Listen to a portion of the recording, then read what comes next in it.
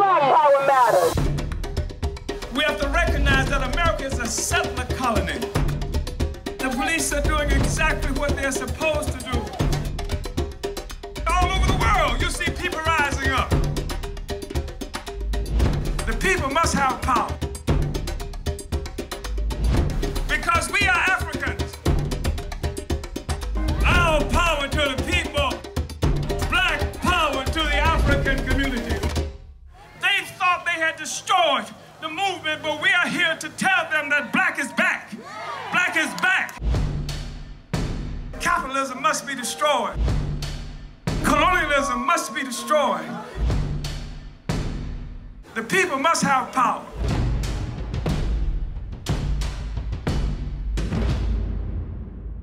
Uhuru, welcome to the People's War Radio Show. I'm Dr. Matsamela Odom. And I'm Mwambi Tangu. Uhuru means freedom in Swahili, and freedom is on our minds 24/7. Today, we have two special guests on the People's War Radio Show to talk about the situation for African people around the world and what the future holds as we look to 2021 and beyond. We see African people on the continent, in Europe, in the Caribbean, and in the U.S. facing dire conditions of poverty, lack of health care during a pandemic, denial of quality education and housing, and suffering violent oppression from police and military occupation forces. Yet, our guests are optimistic about our future. Today we have as our guests two African revolutionaries who will be presenting at the upcoming plenary conference of the African People's Socialist Party, set for February 6th through 9th, with the theme African Workers of the World, Unite and Organize. Chimaranga Silambao is the National Director of Organization for the African People's Socialist Party USA. Born and raised in St. Petersburg, Florida, Chimaranga is a lifelong member of the Uhuru movement, currently based in St. Louis, Missouri. Chimaranga oversees the work of the Uhuru movement organizations in the United States. Chimaranga is joined by Tafari Mugeri, the Director of Organization for Africa. Tafari is from occupied Azania.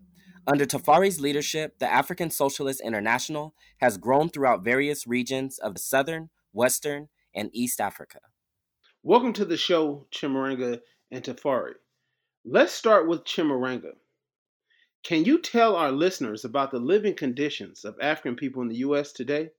For example, when it comes to housing, food, education, healthcare, police, and military violence. I think I can say a few things about that. I've been involved in the Uhuru movement for about 35, 36 years. I forget at the moment how many years, but during that time, I've been engaged in a number of different kinds of struggles, including housing, where we constantly see places like St. Louis, where you got it just in one ward or the city council district, as they're called in some places, over 2,000 abandoned houses in the city of St. Louis, just in one ward, in Ward 3. And this situation exists at the same time while you got all these Africans who are homeless in a city that's majority African. It's a situation that leads to mass incarceration because the public policy that we all experience as Africans everywhere we are is public policy of police containment, particularly in this country, public policy of police containment, where the only thing we can get more of is more police. And we continue to demand a public policy of economic development so we can create African businesses and improve the African businesses that already exist. We have to be engaged in these kind of struggles everywhere we are. For decades, we've had the status quo, just ignoring the needs of the people and helping big developers gentrify our community, particularly in a city like St. Louis. For example, I just want to give an example on the housing question. From 2000 to 2010, Ward 3, which is one of the poorest wards in St. Louis, lost 28% of its population, either through being pushed out, moving, And of course, this kind of poverty and unstable situation breeds what they call crime. It's horizontal violence, a lot of violence between African people. But it's an economic problem that we have. Some Africans living on $5 a day in the city of St. Louis, and beyond just losing a third, almost a third of the population in 10 years, that trend is continuing as the population continues to decrease. And we want to seize control over these abandoned houses. Just the 2003 is not going to be enough. It's estimated that there are about 25,000 abandoned houses in the city of St. Louis total. So, of course, we want to address what's going on in the north side where the African community is located. That's almost half of the population of the city of St. Louis, since St. Louis is about 51% African. So it's the same old for African people: more poverty, continued struggles with housing, continued struggles against the police. And even as the Africans struggle against police murders, Black people, the last thing we need is more spy planes, more police. We're saying reparations is due to the African community, and that reparations should come in the form of the LRA, the so-called Land Reutilization Authority, has to be reimagined into the Land Reparations Authority and get control of all these abandoned houses, renovate them, and start distributing them to the African community. Tafari, how is it for Africans on the continent?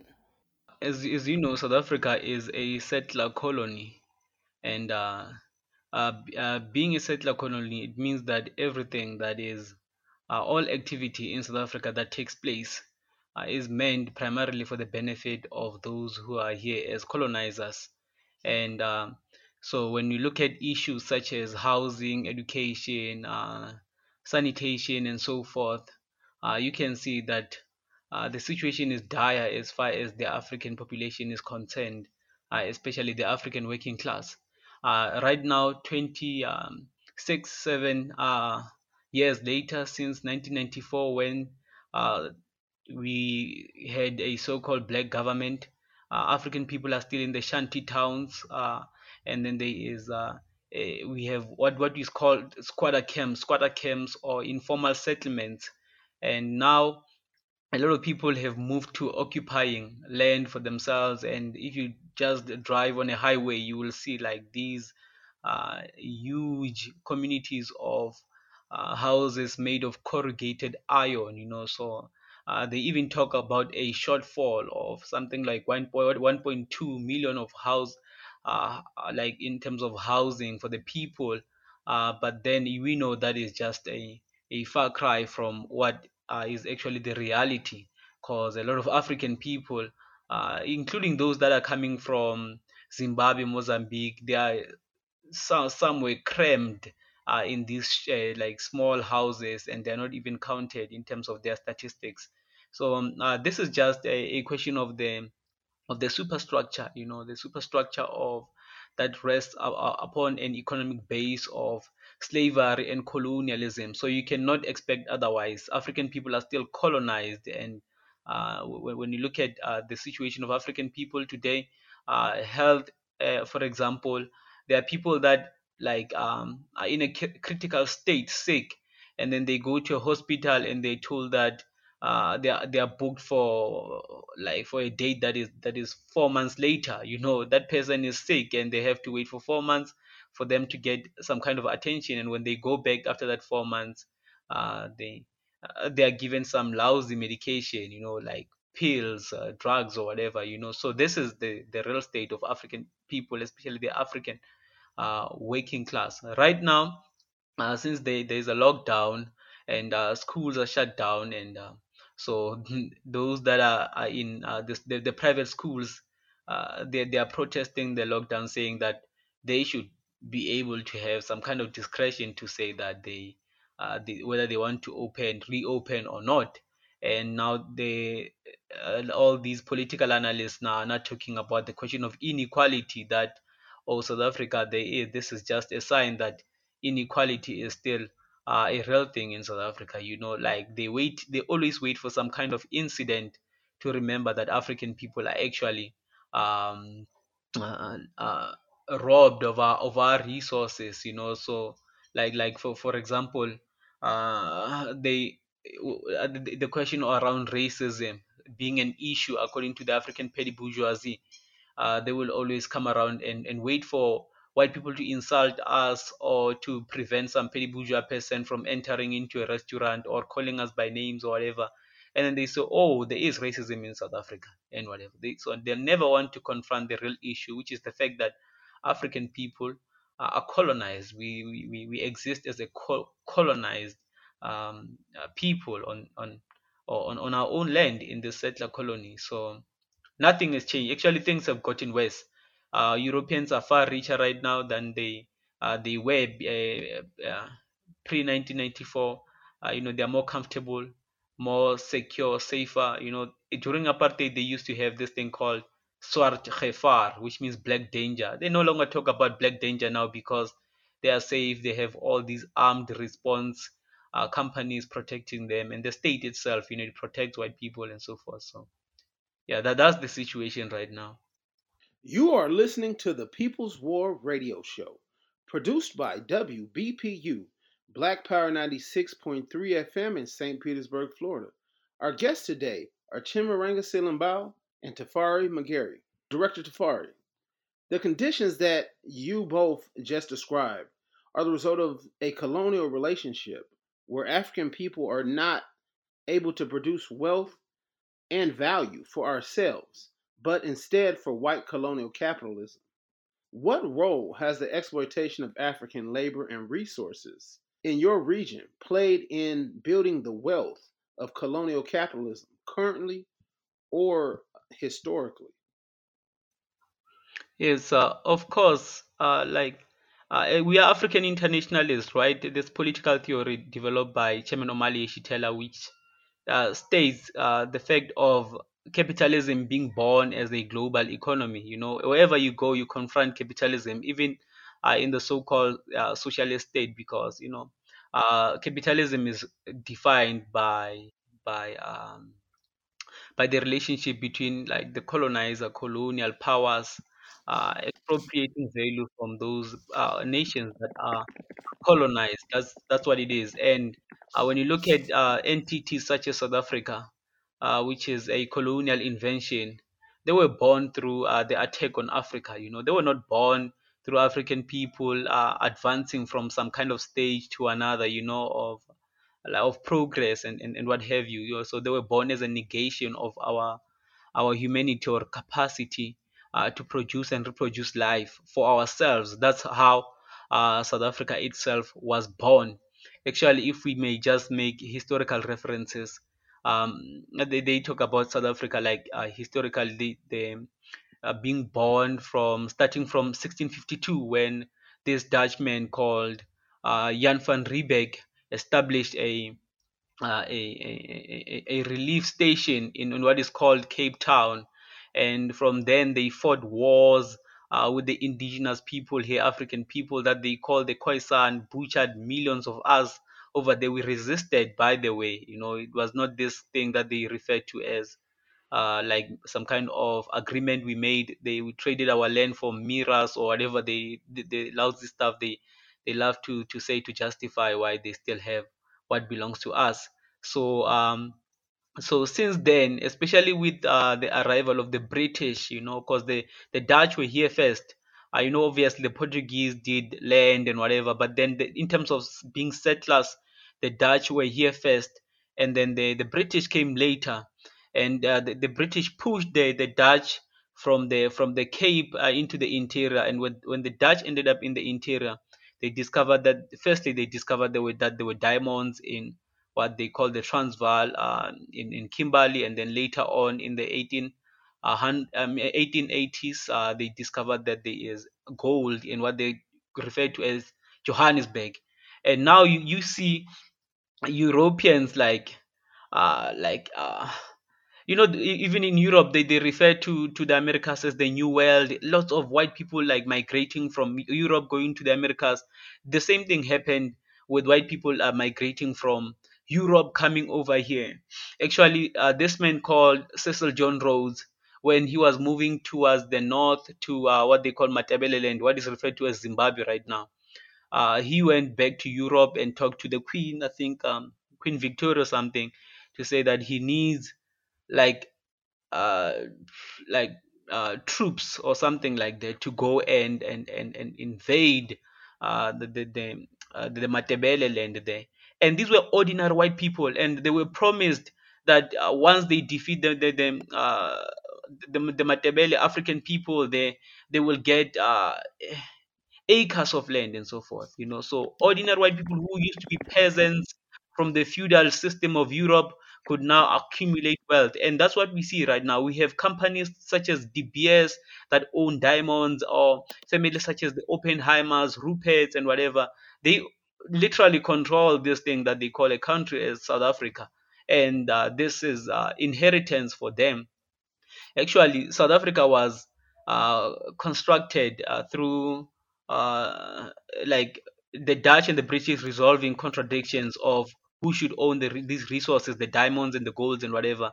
They went through two wars, the first Anglo-Boer War and the second Anglo-Boer War. With the end of the second Anglo-Boer War, they resolved to create this thing called the Union of South Africa.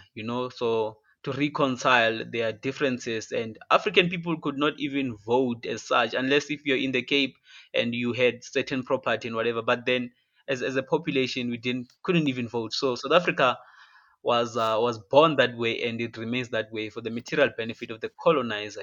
And it remains that way. It's a colonial reality that we are confronted with.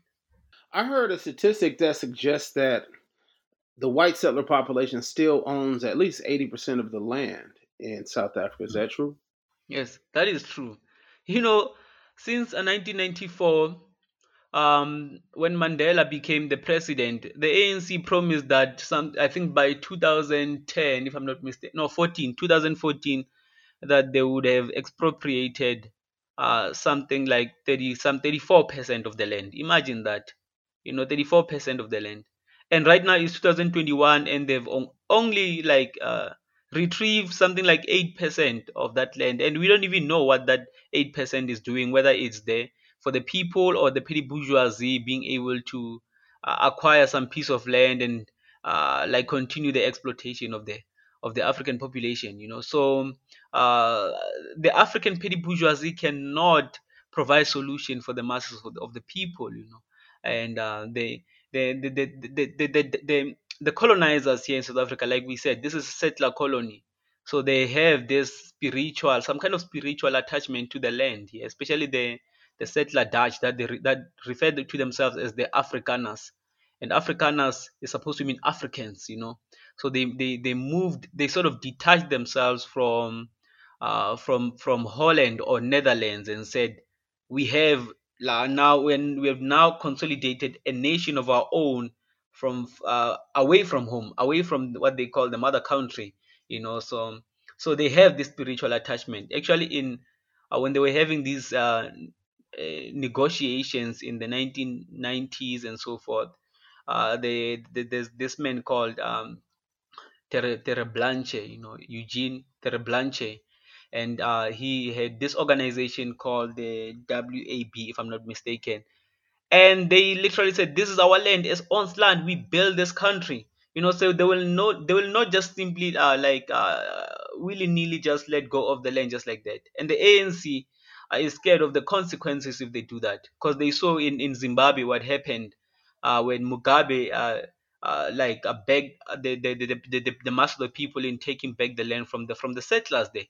Sanctions and whatever, that's the price you have to pay if you're serious about what they refer to as sovereignty and whatever. That's what happened in Cuba. Sanctions in Cuba for taking back our land. Sanctions in Venezuela for taking back our land. But then the neo-colonialists are not prepared uh, to to to go that route, because they depend on the imperialists for anything military, in terms of finance, and even in terms of a simple thing such as the curriculum. The South African curriculum mirrors the curriculum from Australia, and sometimes like Switzerland or whatever. They're not even creative. And so it's neocolonialism. So neocolonialism is a perpetuation of of colonialism. Oh, yeah, I've noticed that you and Chimaranga, in different ways, are both talking about struggles against colonialism, but also neocolonialism and the African petty bourgeoisie. Just briefly, can you also tell us about the situation in other parts of Africa? I know that you are leading the building in Central Africa, West Africa, East Africa. Uh, are Africans suffering from similar conditions there? Right. One thing that we have came to realize as being crucial is to really define the essence of our struggle. What is it that we are struggling for? In 2017, Chairman Omali Eshitela wrote the political report to to that plenary that occurred in 2017, and he has one subtitle that says, "What will a liberated Africa look like?" And we had to address the question of what is it that we're fighting for.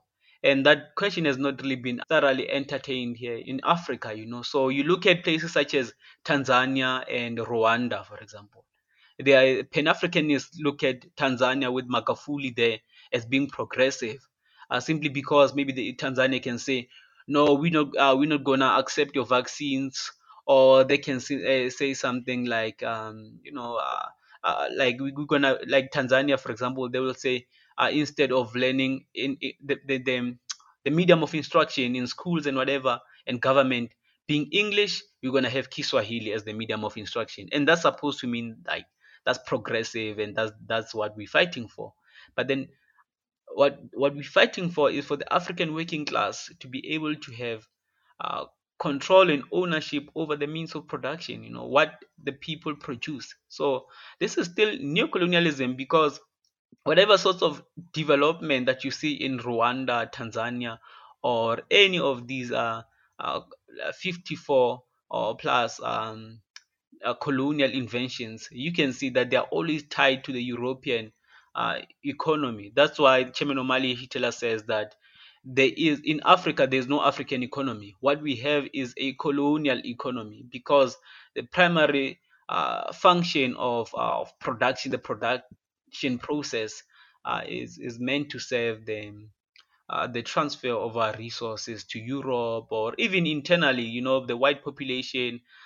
Sometimes the petty bourgeoisie may get some share there, just to maintain that relationship that facilitates the exploitation and immiseration of the African working class. So it is the same everywhere. So that is the case. If every single country has a set of its own colonial contradictions, you go to Chad, Niger, and so forth. You have these militias moving around fighting to grab some kind of piece of resources that they can get. The chaos in Congo, for example, is like orchestrated, engineered by imperialism to make sure that they don't have to pay the actual price of the minerals that they loot there uh, to to use for their own development and whatever. So it's colonialism up and down the line. Uhuru, I really appreciate that, Tafari. Chimaranga, how about in the United States? Can you explain the role of exploitation of African labor and resources and the role that it played in building the white North American wealth? Yeah, I appreciate that question. I also want to appreciate the input from Chairman Tafari. Uh, in the United States, of course, we have colonialism. Uh, it's a little um, it has sort of a unique characteristic. This colonialism does in the United States because it works on a couple of levels. We have what we call domestic colonialism, where the Africans were brought from our national homeland of Africa, brought here to work for free and build this country. And then we have settler colonialism, where the white people came and then they used the land of the native people, the indigenous people, to actually carry out that production. They stole the land of the native people, massacred them in large numbers, and at one point there were more than a billion people and a billion indigenous people in North America, and is only a handful now. You can't hardly bump into a so-called Native American or indigenous person in this country. However, our labor as Africans served to build the U.S. colonial state, and the white people who came here, while they brag many times about this being the freest country in the world and the greatest country in the world, it's a country based on genocide and the theft of the native people's land and forced labor of the Africans who were forced here, who are now owed more than $4.1 trillion as calculated by the 1982 World Tribunal on Reparations to African people in the U.S. And now estimated that labor cost is now estimated at some $14 trillion that in African labor that was stolen. So that amount of money, of course, has the ability to transform a whole nation. And of course, in 400 and some years, that's exactly what they've done. They built a white state, the U.S. colonial white state that serves white people, but it also maintains colonial control over the African population and maintains settler colonial control over the native people population and force them into what they call reservations, but essentially are just prisons. So we can see how even after the so-called end of slavery, they created what they call slavery by another name, convict leasing, which exploited the labor of Africans who were supposed to be technically free, but now can labor for free in the U.S. because they so-called committed a crime.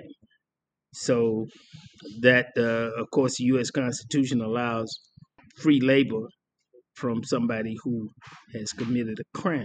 Of course, what they did is, well, they make sure that the Africans commit crimes. So they committed all kind of vagrancy laws and laws to make it illegal, essentially being illegal to be African, and then started locking Africans up in massive numbers and just created another free labor source for plantation owners. And of course, this went way beyond the South.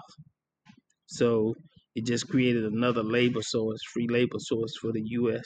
It was there's a very good book and movie called Slavery by Another Name. And I think it's really important that we note that the U.S. economy was built on the backs of African people, and reparations are due. The demand for reparations must be contextualized as a revolutionary demand, because they can never pay us the amount of money, the amount of blood that they've taken from African people can never be repaid. And we must contextualize the demand for reparations within the demand for our people to make a revolution and free ourselves for good from capitalist, colonialist domination and control. So we've seen the labor of African people build a great imperialist colonial capitalist country, the U.S., the head of the capitalist world. And it wasn't happenstance. It wasn't because white people are thrifty. It wasn't because of any of those things. It was because of 400 and some years of stolen labor from African people. And around the same amount of time thieving the land, stealing the land from the native people, and sometimes trying to intern them in mines and that kind of thing. But it's a dual kind of colonialism going on in the United States. And as African internationalists, we have to be able to be clear that we have settler colonialism in place, as it is characterized in the oppression of the indigenous people. And then we have domestic colonialism, as it reveals itself, colonialism reveals itself in the exploitation of African people in the United States. So, labor, theft of labor, has played the primary role in the building of colonial capitalism, not just in the U.S., but it is built capitalist colonialism all over this country. Chairman Tafari, all over the world. Chairman Tafari talked about uh, how this was done in South Africa, occupied Azania. It was done all over Africa, and we have to understand that when you steal labor, that's where value is located. So the creation of its value is created through labor. So uh, nothing can be, considered valuable unless somebody is actually putting their hands to nature and building things. And that's what Africans did when they were forced here to this country. There's not one house, one car that white people can identify, one picket fence that they can identify that African labor was not responsible for producing. I just wanted to say those things and also appreciate Comrade Tafar because he's, like he was saying, this is a connection. It's not two separate things. Colonialism just reveals itself a little differently in the U.S. than it does in occupied Azania. But it's African people who are being colonized. So we have to fight on every front, which is why we are building an international organization, the African People's Socialist Party. That's why you have to have an international organization because colonialism is international, capitalism is international.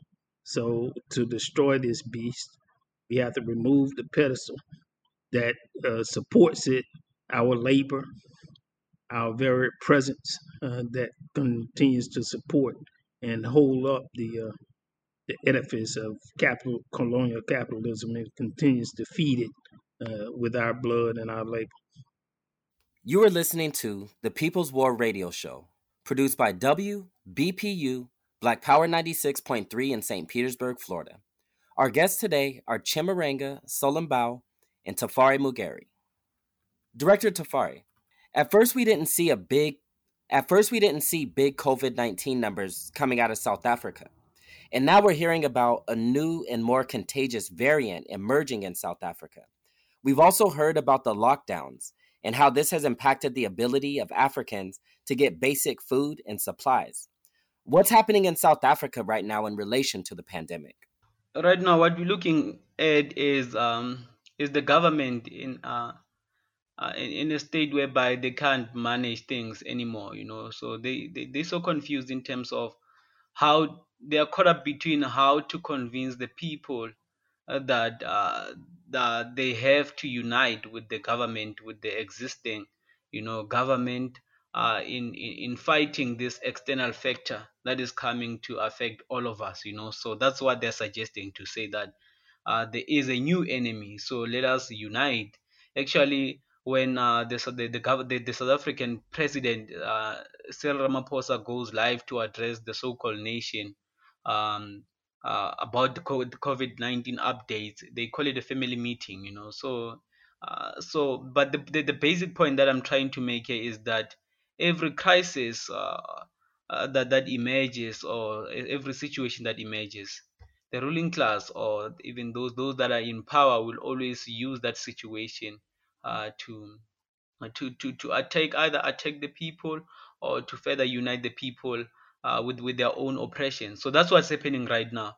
I saw that statistics are like over close to 1.5 million people having been infected by the virus, and over 41 thousand people having died with COVID related issues.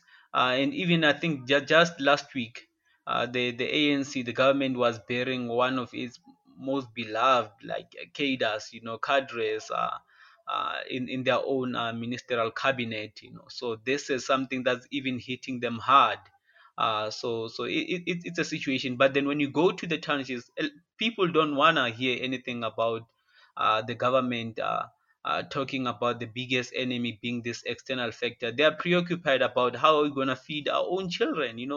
The same old issues. Even though right now they become exacerbated because the lockdown implies that all the shebeen must be closed.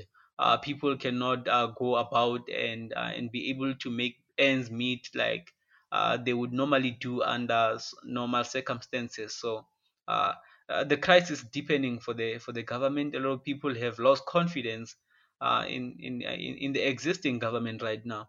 But then they based on the fact that the people don't have their own organization, they don't have their own philosophy. Everything for the African working class is borrowed from either our class or national enemies. We can't really orientate ourselves in terms of where we are in relation to the country and this colonial virus. So the neo-colonialist is able to even create assumptions of us being our own enemies. Like, for example, there are Africans that are coming from Zimbabwe, for example. They are stuck in the borders there. And then you'll hear people saying, put South Africans first. They don't allow those foreigners to come into our country because they're gonna just exacerbate the problem or take our jobs or anything like that. So the African working class really needs to be able to identify the African petty bourgeoisie as a problem, you know, and be able to understand the fact that the reason we have all this problem is because of the stolen black labor, stolen black land. We don't own anything. We don't own the capacity to feed, clothe, and shelter ourselves. That has been taken away from us, and at the same time, the government is able to borrow money from the IMF and so forth, 70 something million rands, and that money is being looted by the new colonialists. They call it corruption and whatever, and the African working class is unable to access any of that right now. So uh, the colonial virus has actually exposed some deep-seated contradictions that exist in this country, and people are coming are waking up to political consciousness. So we should expect to see a disaster emerging from this country. I see on Facebook a lot of people making fun of the its incumbent, the president, for being a clown and whatever. And this is just evidence of the fact that the African petty bourgeoisie, the neo-colonialists, have lost in integrity. So obviously, in terms of the new variant, I think there is more panic in terms of of the ruling class, and the people right now are like they will suffer the consequences for the whole thing, because we are walking around without masks, and people are dying in the township. That's a real thing happening. They are dying in the township because of this colonial virus. So we need organization. That's what we need. What we need. We need organization to be able to determine what we need to protect ourselves. Because the petty bourgeoisie can tell us something on the television. We cannot know whether that's for our own interest or for their own interest. Like, for example, when they talk about vaccines, we know that vaccines are used like they are used to really generate income for the ruling class. When they are unable to expropriate value by other means, they will always invent stuff for them to be able to make money, especially from these neo-colonists across Africa and whatever. They'll say you need the vaccine and whatever, and then the petty bourgeoisie have to make a way for them to gather that money. Like, I heard just recently on the news saying that South Africa is going to pay, like, I don't know, double or even more than double for a vaccine, for a specific vaccine. So it's, and then you wonder why South Africa has to pay more. So is the international ruling class, the international capitalist, taking advantage of the new colonies and the African petty bourgeoisie, because they are interested directly tied to that of the international capitalists. They cannot even resist something that it's open, that this is the international ruling class taking advantage of not only of the working class in these countries, but of the petty bourgeoisie themselves. So So I think we should see this as like they saying it's a global pandemic, right? Let's look at it as this whole social system across the world in crisis, trying to rescue itself one way or another, either inventing these viruses or using them to their own advantage. So that's what's happening. It's imperialism in crisis, and the people need to organize themselves and not even panic, but then to realize what we're dealing with.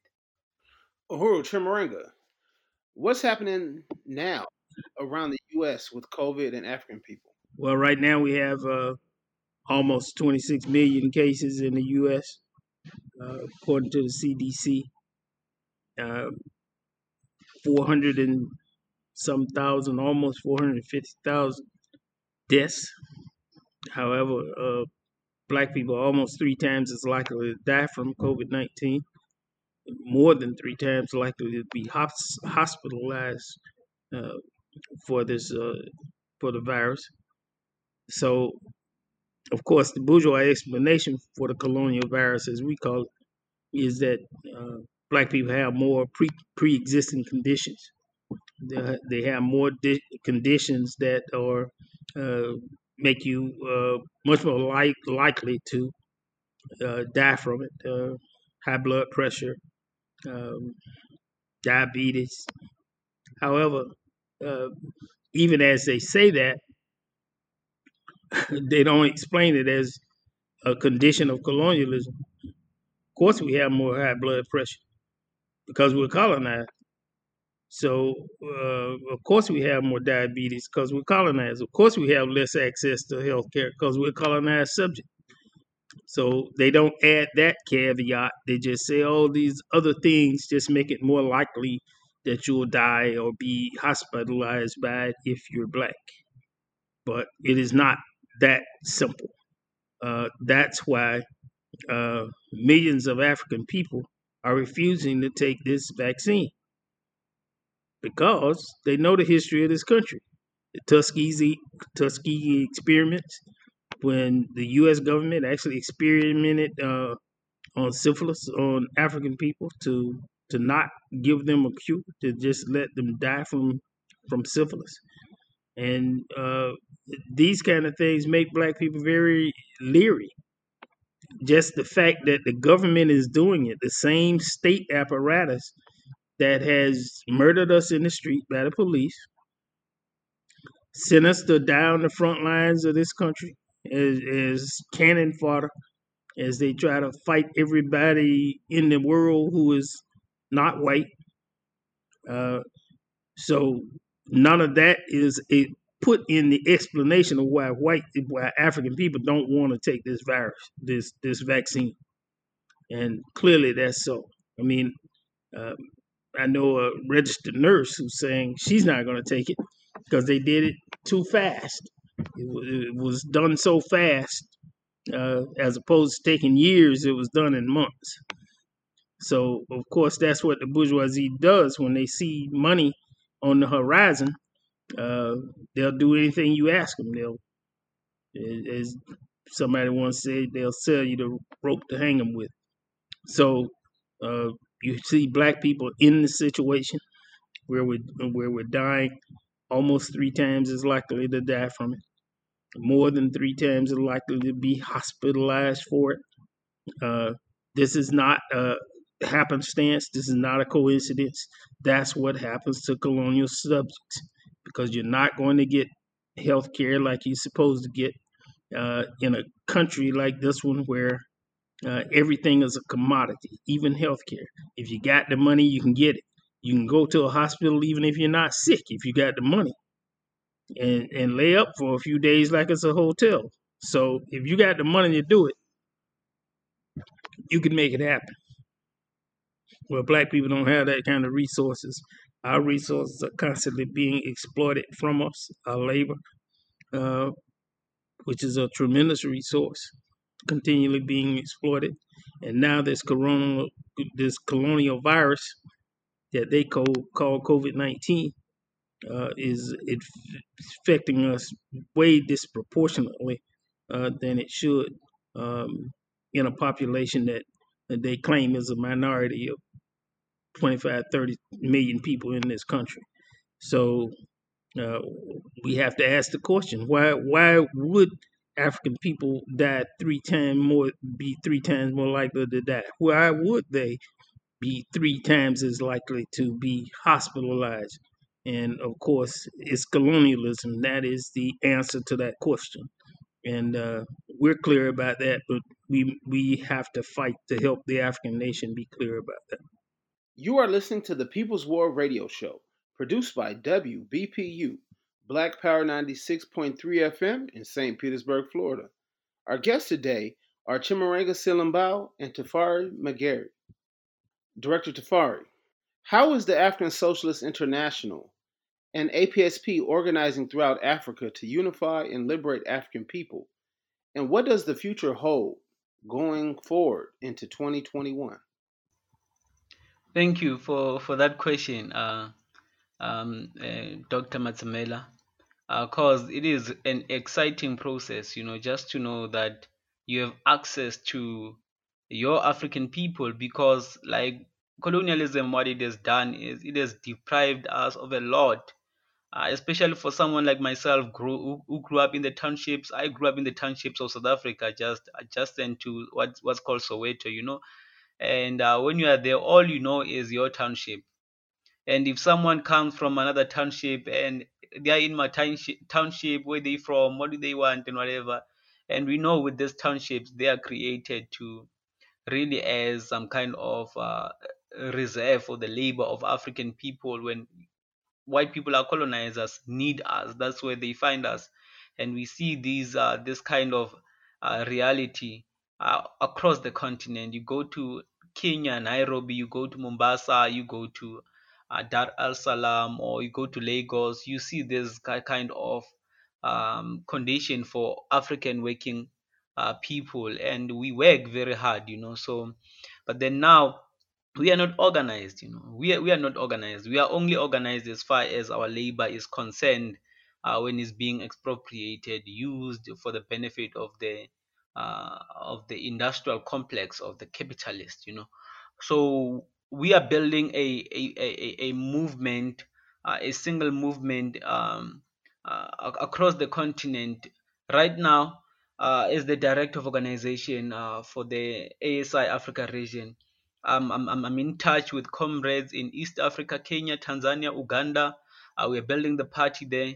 I'm in touch with comrades in Cameroon, uh, Chad, Cote d'Ivoire, Sierra Leone, Ghana, across West Africa. We have comrades there, and they're members of the African People's Socialist Party.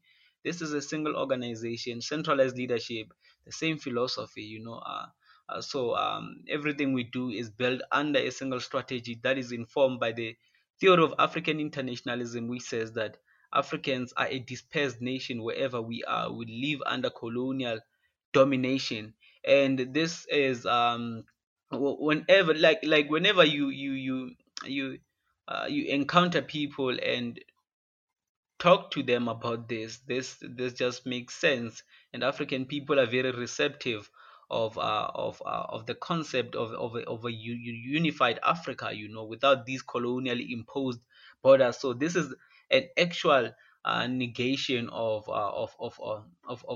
colonialism in process. Like we say, African internationalism is a theory of practice.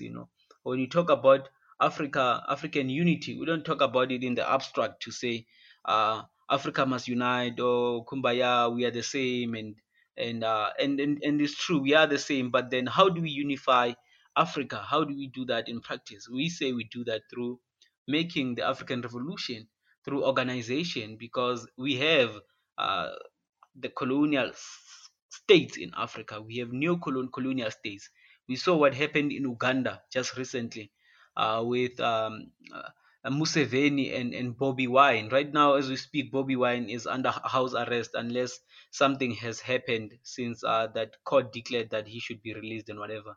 But then he could not win through elections. Museveni won the elections before the elections occurred. You go to Rwanda, for example. There is no challenging Kagame there whatsoever. So So we cannot sing our way to freedom. We cannot post or Facebook our way to freedom. We have to organize, build our capacity, the African working class, to have access to this uh, instrument, or because that's what the party is anyway. It's an instrument to serve a class interest, to advance the interest of a particular class. So this is the only revolutionary African working class political party that I know of across the world. That this is the only party that I know of, and it is growing across the continent. So this is the year of the African Socialist International. uh, in Africa in particular, just people must just look out for what's about to happen. I think we are in a at a point of no return, and this is just the laying the foundations for an independent socialist African government, socialist state. Uhuru, thank you. I appreciate that, Chairman Tafari. Chimarenga, what about the U.S. and North America? Well, we're moving very fast toward our plenary, the African People's Socialist Party plenary. That's going to be happening on February 6th through the 9th. And Africans from all over the world, more than just Africans in the party, but all Africans who supporters of the party, just ordinary working class people, are going to be on that webinar. And it's going to be really important. And I think it even has greater importance in the context and the aftermath of regional conferences, the international regional conferences that we just did, completed the last one on Sunday. Regions in the U.S., Africa, and Europe, Caribbean, all those regions came together for regional conferences to help mobilize and cast a wide net to mobilize African people under a Black Power Summit. And that's what we call those conferences. So we are heading in that direction to our plenary, February 6th through the 9th. And I encourage you to go to apsvuhuru.org, and certainly you can get registered for the plenary. If you so choose, want to try to join the party before then, please go to apsvuhuru.org and send us a 123 contact form, and we'll look at that form and see if it's a good fit for you. Why did the African People's Socialist Party pick the theme, African Workers of the World Unite and Organize, for the upcoming plenary? Either Tafari or Chimarenga. Well, I think it's pretty clear that African workers are going to be the central force in the struggle for liberation for the entire African nation. We will be leading the African nation. The African People's Socialist Party is the vanguard party of the African working class.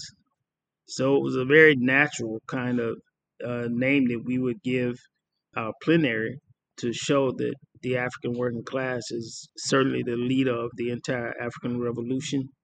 And we want to just keep reminding our class that we're the leader. All African people aren't, African working class people are not convinced of that. And we believe that our job as revolutionaries is to convince the entire African working class and the world, for that matter, that African workers are going to lead this revolution and lead us to our total freedom and liberation. So it makes sense to have that kind of title. Uhuru, thank you all for being on the show today. Thank you. Thank you, Africa. Uhuru. Chairman Tafari, I heard you say Mont Africa. For the people listening, can you explain that term? Because I think it relates to the title of the show. Yes, Uhuru. More Africa is just it's just simply saying African. Just the prefix mo, mo, which can either be mo or mu depending on the language, is reference to the person that you're addressing someone else. Then African, is more Africa, just addressing the next person as an African. So basically, a son or daughter of Africa, correct? Yes, exactly. Yeah. So if it's in plural, you say ma Africa, ma Africa. Yeah, Uhuru, Mont that's the Africa. plural, yeah. But if it's one person, you just say more Africa. Uhuru, thanks for that. You are listening to the People's War Radio Show, produced by W. BPU Black Power 96.3 FM in St. Petersburg, Florida. Our guests today were Chimurenga Selembao and Tafari Mugeri. WBPU is a project of the African People's Education and Defense Fund, a nonprofit organization whose mission is to defend the human and civil rights of the African community and address the grave disparities faced by African people in education, healthcare, and economic development. For more information on the African People's Education and Defense Fund, visit apedf.org. Episodes of the People's War Radio Show are available on the Black Power Talks podcast on wubp.podbean.com. For updates and resources to fight the coronavirus or to volunteer with Project Black Ankh, visit developmentforafrica.org. We'd like to thank our guests, Chimurenga Selembao and Tafari Mugeri, for joining us today. We'd also like to thank you, our listeners, for tuning in.